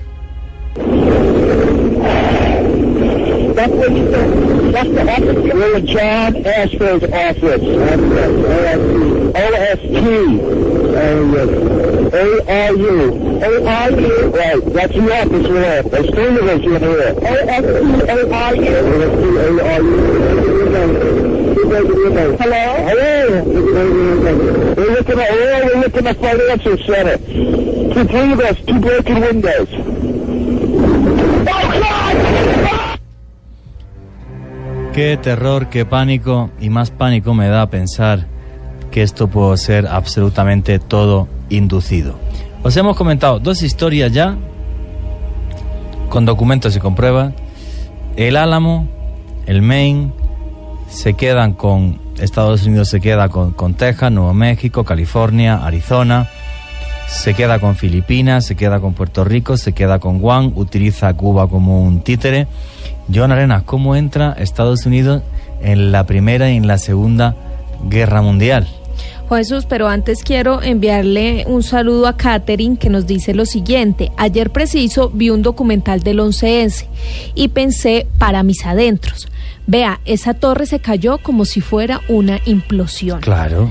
Jairon nos dice: felicidades, qué buen programa, soy cocinero y solo puedo oírlos desde las 11, pero me encanta todo lo que hablan, gracias. También un saludo para Germán Grisales, que nos reporta sintonía, para Gustavo González, que nos saluda desde Barranquilla, para Efrey, para Mal Expulsado, que dice lo siguiente: si el 11S hubiera sido una conspiración, hoy no estaríamos viendo con horror otros ataques terroristas del mundo. Pues es la opinión de Mal Expulsado, y aquí Genial. Todas las opiniones son bienvenidas. Sir Porquiño dice: cambié mi horario de trabajo para poder trasnochar con ustedes. Pues muchas gracias a él. Camila Andrade también nos reporta sintonía y dice: el día del 11 de septiembre, a esa hora, estaba lista para irme a la escuela.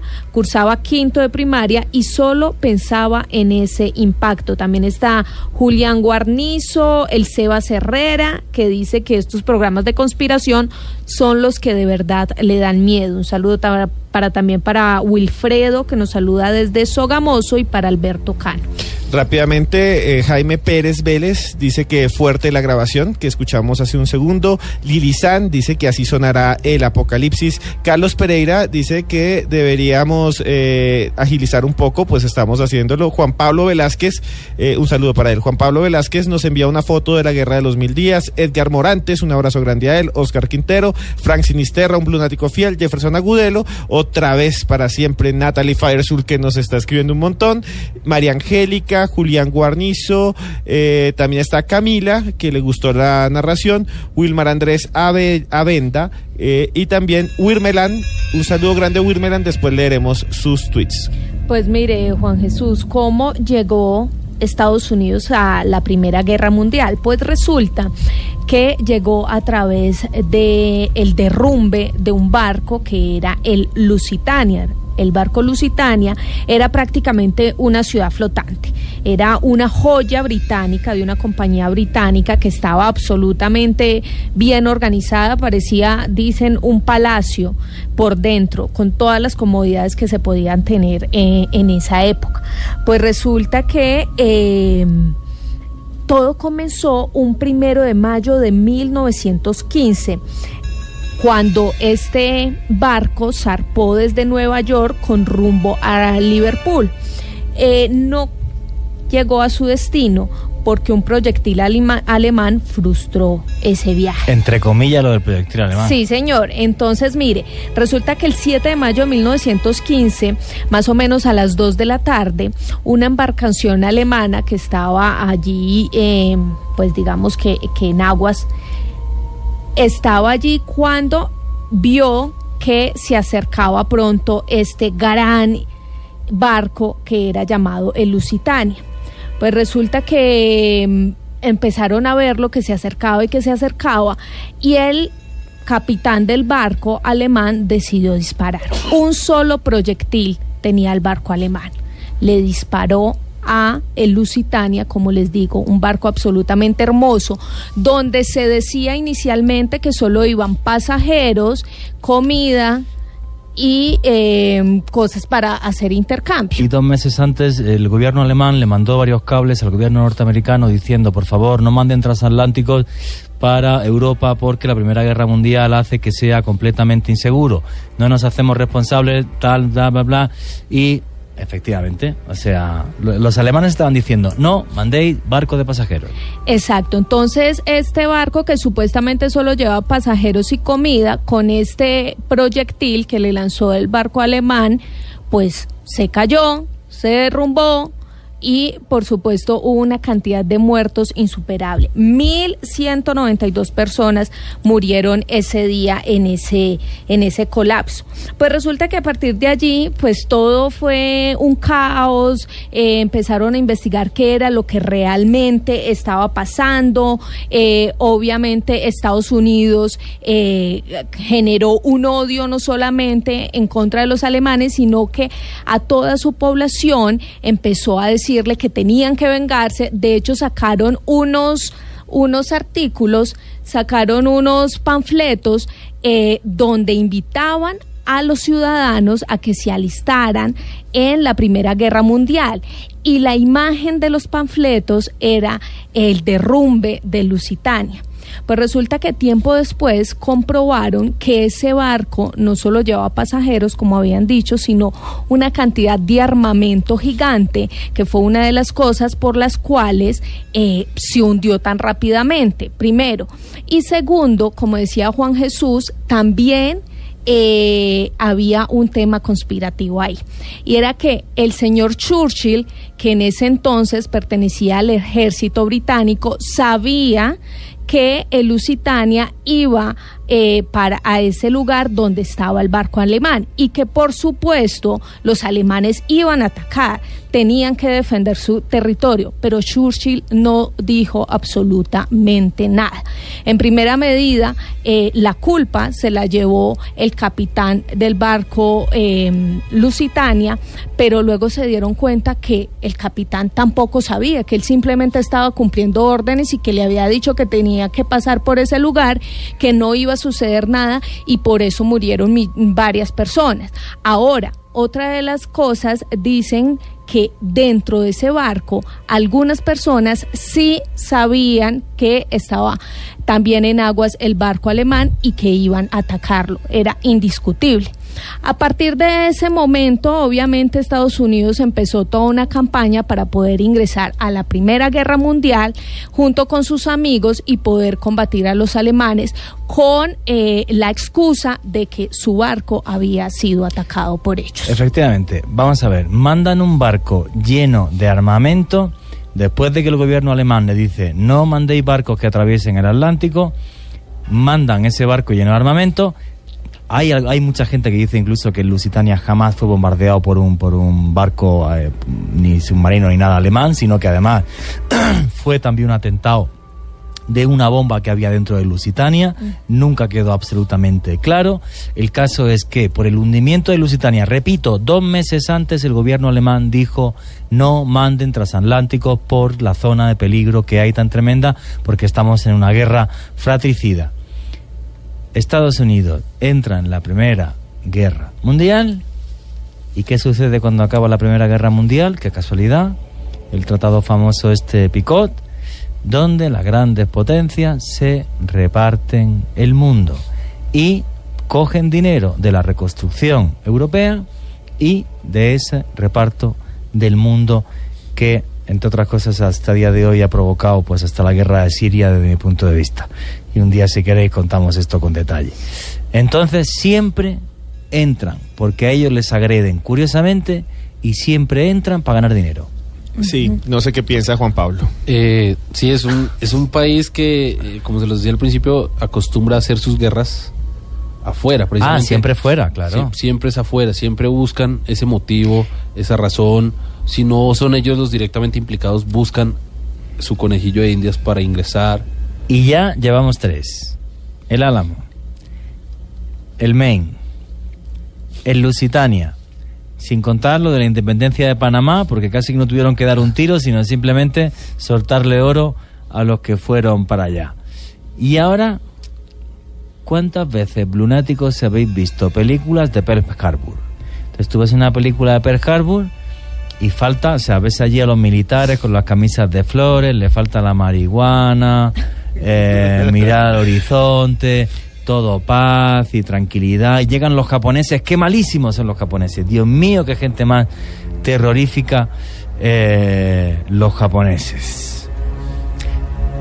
¿Qué pasó en Pearl Harbor, Joana Elena? ¿Cómo entran en la Segunda Guerra Mundial? Es una historia muy similar a la anterior, ¿no? No, mucho peor.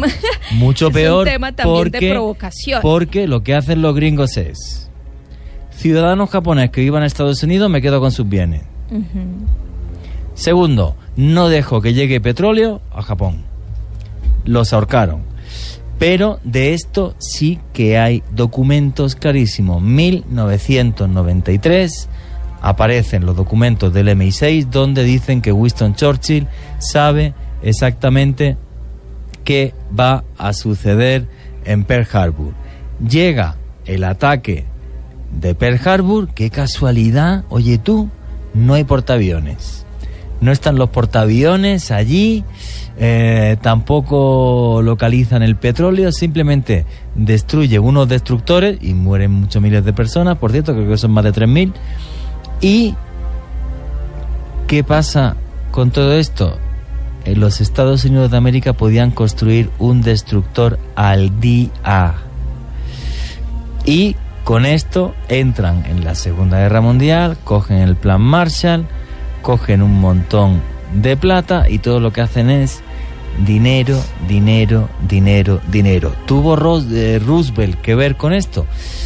Pues yo creo que Roosevelt en el fondo pues casi que era una marioneta de gente que estaba por encima de ellos. Luego aparte los campos de concentración, que nunca tampoco lo van a contar, los campos de concentración de japoneses que hubo en Estados Unidos. Los maltrataron y los trituraron. Entonces fueron unas víctimas en Pearl Harbor, o sabían lo que iba a pasar. No lo sabían, lo forzaron, cortando el petróleo, requisando los bienes japoneses en Estados Unidos. Y repito, año 1993, documentos del MI6 que dicen que Churchill sabía ya perfectamente lo que iba a pasar en Pearl Harbor, y repito, ni un portaaviones estaba allí. Yo lo que he visto es que está comprobado históricamente que los norteamericanos prepararon el ataque. O sea, ellos dejaron que entraran y que los atacaran para poder entrar a la guerra. ¿Por qué? Porque dentro de Estados Unidos había dos bandos políticos, unos que eran muy fuertes pacifistas, que decían no vamos a entrar nunca a la guerra, y otros que decían la guerra es un negocio y además hay que ayudar a los ingleses y a los franceses para que se quiten a Hitler de encima. Pero mire, oigan esto, lunáticos, dentro de la conspiración, había uno que no quería que Estados Unidos entrara en guerra porque él era nazi, y es Henry Ford. Henry Ford, el creador de los carros Ford, el que usted, todo lo que es General Motors, ese señor era nazi, se fue hasta allá y hay fotos con Hitler, y odiaba a los judíos y decía por fin están limpiando el mundo, es una palabra de él, para que después nuestras empresas puedan vender allá nuestros carros. Y claro, él no quería que entrara en la guerra, y otra facción sí quería, y provocó el ataque japonés para declarar la guerra. Cuando declararon la guerra, enseguida se fueron los barcos a Europa, no a Japón. Lo primero que llegaron fue a Europa, no a Japón. Sí. Es que el problema es que el 80% de la población norteamericana no estaba a favor de la entrada de Estados Unidos en la Segunda Guerra Mundial. Por eso tenían que dejar que provocar un ataque tan tremendamente terrible para que pudieran entrar. Otro dato que no sé si conocéis o si no conocéis: en la Guerra Civil Española la ganó tan fácilmente el general Franco y el fascismo porque Texaco era la que le daba el petróleo al Frente Nacional. Entonces el petróleo de los fascistas en Europa, hasta que pasó lo que pasó con Hitler, lo daba a Estados Unidos en persona. O sea, es que por donde quiera que mire, lo han hecho tan tremendamente mal, Juan Jesús, que no podemos hablar de una forma inocente de ellos. Déjeme saludar rápidamente a Juan Pablo Velázquez, que habla precisamente de eso, de quiénes son los propietarios de las fábricas de armas en los Estados Unidos. Obviamente son personas que se lucran de todos los conflictos. Paternina Edison, que es un lunático, Kelly Chaverra y también Mr. Moca, que nos están escribiendo a esta hora de la noche, junto con Carlos Blunático, que es uno de nuestros más tuiteros más fieles, como Dani Obando. Es que la carrera armamentista, no solo en Estados Unidos, sino en todos los países, es un negocio bastante tremendo, lucrativo. Generalmente arman guerras, hacen autoatentados, forman este tipo de cosas precisamente para financiar más la guerra. Es el negocio que más mueve en el mundo. Antes de continuar, venía para Blue y me encontré esta noticia. Se la quiero comentar a usted, Juan Jesús, y a todos los oyentes.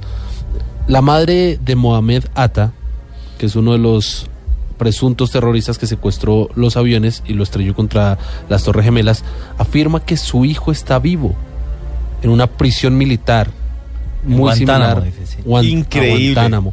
Esto lo dijo a través del diario español El Mundo. La señora se llama Bosaina Mohamed Mustafa Sheraki y asegura que su hijo fue víctima de un complot elaborado por Estados Unidos y que él no ha hecho nada malo. Está vivo y ese es el mensaje que le envió a mi hijo, dice ella. Creo que está en Guantánamo. Y le dice que, abro comillas, hijo, quiero verte antes de morir, ya tengo 74 años y vivo con la esperanza de que has sobrevivido. Sé que nunca hiciste nada malo y que jamás podrás hacer eso que están diciendo por ahí. Estoy esperando tu regreso. Ellos están ocultando la verdad. Así le dijo al diario El Mundo de España la mamá de uno de los presuntos terroristas que secuestraron uno de esos aviones. También se habla de... Es que da un miedo. También se habla de pilotaje controlado, ¿no? De control remoto, sí. Exactamente. De que si fueran por control remoto. Estaba viendo hace un segundo la cifra del seguro, en concreto el arrendamiento de las Torres Gemelas se hizo 7 semanas antes por 99 años, por un señor que se llama Larry A. Silverstein y se llevó $3.500 millones por el seguro. Y también estoy viendo una foto que sube Noble Team, que le manda un saludo a Juan Pablo, sobre Henry Ford recibiendo la cruz del águila nazi del gobierno alemán nazi en Berlín. Ese tema de la fabricación de vehículos era muy rara porque Volkswagen, en ese entonces, la traducción de Volkswagen, el carro del pueblo. El carro del pueblo, ¿no? Sí, el Volca. O el folk, del folclore. Está reunida la palabra Volca y Volca en Alemania. El carro del pueblo, el Volkswagen. En ese entonces había una ciudad, si no estoy mal, me corregirán los lunáticos, es Wolfsburgo, si no estoy mal, si no, pues pido excusas, en la cual le entregaban un vehículo a cada habitante de su ciudad. Pero Volkswagen en ese entonces, para que los que conocen estos vehículos, tienen en sus ruedas el logo de Volkswagen. Sí, de la W. Antes era el símbolo nazi. La esvástica. Tenían ese símbolo en sus ruedas. Entonces, por eso, sí, en ese entonces, no sé si es Wolfsburgo, si no me corrigen, por favor, lunáticos, pero por eso tanto ese interés de Henry Ford sobre ese tema, o sea, sobre ese tema de la maquinaria. También se habla del armamento, de los nazis versus Estados Unidos, el tema de espionaje, cómo ingresó a Estados Unidos, no solo por otros temas, sino por las armas. Efectivamente. Una de las cosas que se dice que el ataque de Pearl Harbor tanto les interesaba es que sabían la tecnología que habían desarrollado los nazis y, es más, cuando acaba la Segunda Guerra Mundial, lunático, eso tenemos que hacer otro día un programa, Operación Paperclip. Todos los científicos nazis se les borró el pasado y se les lleva a Estados Unidos. El más famoso de ellos y por los que llegaron a la Luna, Ernest von Braun, creador de las V1, de las V2, de los dos primeros misiles balísticos de la historia. El hombre que nos llevó a la Luna era un nazi convencido al que se le borró el pasado y luego le llevaban por todo el mundo recogiendo honores como si no hubiera pasado nada. Es que nos han mentido tanto que es muy difícil de creer. Y tenemos más todavía extrañas conspiraciones alrededor de los Estados Unidos. En Guatemala, por ejemplo, cuando derrocaron al presidente y dieron la palabra Banana Republic, fue en una conspiración en la que alguien no quería que los plátanos de una empresa que todavía existe, que se llamaba la United Fruit Company, que además hubo una masacre aquí terrible en los años 20, donde está Jorge Eliezer Gaitán metido también, que la sacó a la luz porque todos se quedaron callados. Si no es porque Gaitán viene y denuncia que existió esto, nunca nos hubiéramos dado cuenta que hubo una masacre en Colombia de un montón de trabajadores que le decían no, a la United Fruit Company, que los explotaba con una cosa que se llama el enganche. ¿Sabe qué es el enganche, Juan Jesús? Ni idea. Cogen un trabajador y le dice, venga señor, usted se va a ganar 10 pesos, listo, pero solo puede comprar en mi casino, en mi comisariato. Entonces, a final de mes debe 12 y se gana 10, entonces no le dan ni un peso. Solo puede comprar aquí la comida, la loza, la ropa, y al final ellos estaban haciendo doble inversión y se estaban tercerizando a ellos mismos, volviéndose millonarios. Hicieron una huelga por eso y muchas cosas más. Y hubo un gran accionar del gobierno colombiano y hubo tantos muertos que hoy en día fue tan callado el asesinato de todos los trabajadores que hoy en día no sabemos cuántos fueron. Pero yo creo que también Juan Pablo tenía aquí algo que es sorprendente, que es un sonido, ¿cierto? Sí, un sonido muy extraño. Eso está dentro de lo que la gente no logra captar. Hace poquito alguien me preguntaba que qué tanta validez tiene lo que opina un parapsicólogo.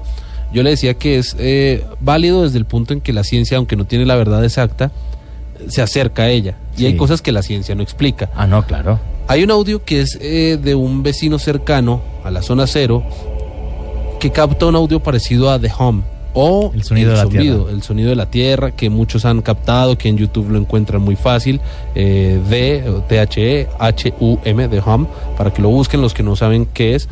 Y esto es lo que captó un vecino cercano a la zona cero, para que lo escuchen.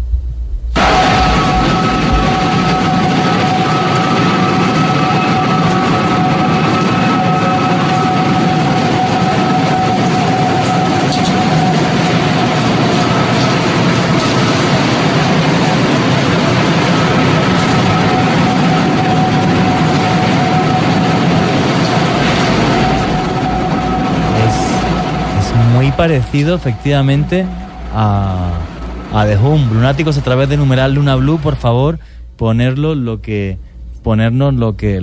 sentís. ¿De cuándo es el audio, Juan Pablo? La verdad no tengo fecha exacta de este... Pero es de hace poco relativamente. Sí, es ya, obviamente, si no estoy mal es dentro, o fue en la época en la que estaban construyendo la nueva torre. Si no estoy mal, pues me corregirán. Es como si las entrañas de la Tierra se quejaran, o si las entrañas de la Tierra quisieran contarnos algo. Bueno, llevamos 4 historias en las que Estados Unidos manipula el mundo, repito, el Álamo, y se quedan desde Texas hasta California. Luego viene la guerra hispano-estadounidense, se quedan con Filipinas, Puerto Rico, Guam, y manipulan a Cuba. Nos ha contado Joana el hundimiento de Lusitania, Primera Guerra Mundial, la manipulación de Pearl Harbor, Segunda Guerra Mundial. Y esto no lo vais a creer. Una vez mintieron y manipularon y fueron capaces hasta de reconocerlo. Y eso sucedió exactamente el 4 de agosto de 1964 en el Golfo de Tonkin, cuando supuestamente 2 destructores de Estados Unidos fueron atacados por torpederos vietnamitas. Bueno, que un torpedero vietnamita ataque a un destructor norteamericano en el 64 es como si yo voy con mi abuelo en la barca en la que pescaba en el Mediterráneo e intento acabar con el Nimitz. O sea, ridículo. Bueno, pues, y ahora fijaros qué conspiración, y qué pena que queda tan poco tiempo. Esto era en el gobierno de Lyndon Johnson. ¿Quién había antes de Lyndon Johnson? JFK, al que asesinaron, John Fitzgerald Kennedy. Bueno, pues por los ataques del 4 de agosto del 64, Lyndon Johnson, apoyándose en Robert McNamara, que es el secretario de Defensa de los Estados Unidos, hacen que, saltándose el control parlamentario, Estados Unidos entre en la guerra del Vietnam, que provocó 1 millón de muertos, muchos de ellos, muchos miles, norteamericanos.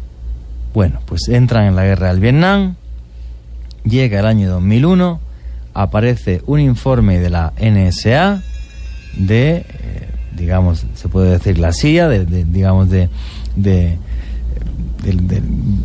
la máxima autoridad norteamericana militar, y un señor que se llama Robert Hancock, para ser más exacto, saca un documento donde, revisando todas las comunicaciones que hubo aquel día, el 4 de agosto de 64, en Vietnam, interceptadas en Vietnam, demuestra y pone encima de la mesa que todo fue falso. Se obviaron más del 90% de las comunicaciones y el otro 10% se alteró el orden de las frases para que pareciese que Vietnam les estaba atacando. Se publica en el año 2001, máximo responsable, acordaros de este nombre y otro día volveremos a hablar de los Illuminati, Robert McNamara, secretario de Defensa. ¿Qué cargo ocupó Robert McNamara justo después de ser secretario de Defensa de los Estados Unidos y de estar implicado directamente en la entrada en la guerra de Vietnam con manipulación de informes? Presidente del Banco Mundial. Cuando el informe sale en el año 2001, McNamara estaba vivo, falleció en el 2009. ¿Pensáis que fue a la cárcel? ¿Que alguien pagó alguna multa? No pasó absolutamente nada. Después de esto, ¿cómo quieren que les creamos? A mí me parece tremendamente difícil. En 30 segundos, vuestra opinión de todo esto, Esteban, Joana, Juan Pablo Laguna. La verdad, para mí fue un autoatentado y me quedo con una frase, lástima que se me fue, de un tuitero que dice algo más o menos así: el terror es la forma más fácil de manipular a las grandes masas.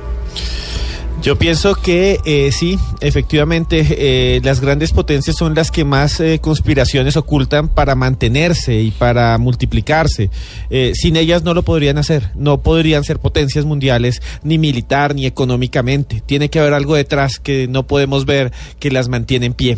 Y rápidamente, Dani Obando dice una información bastante chévere, es @DaniObando.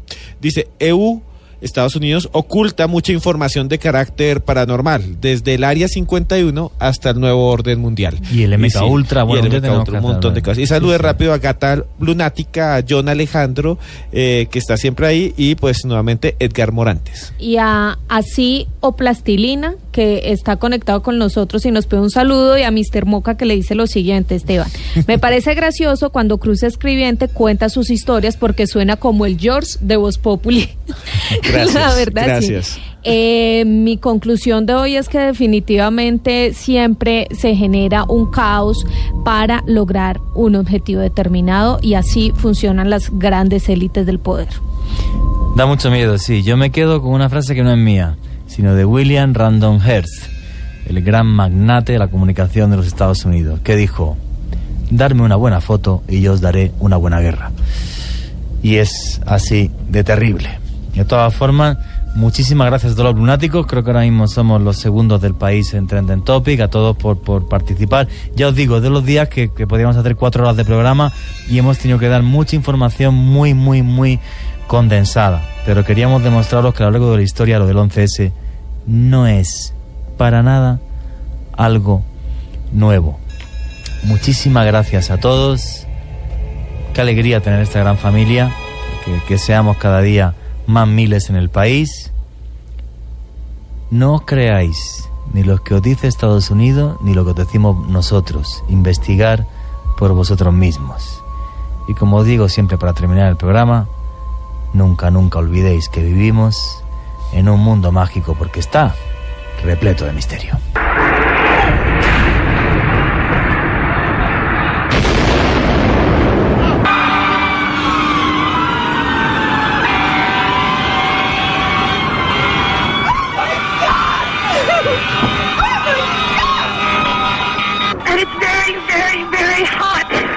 Is all the lights still on?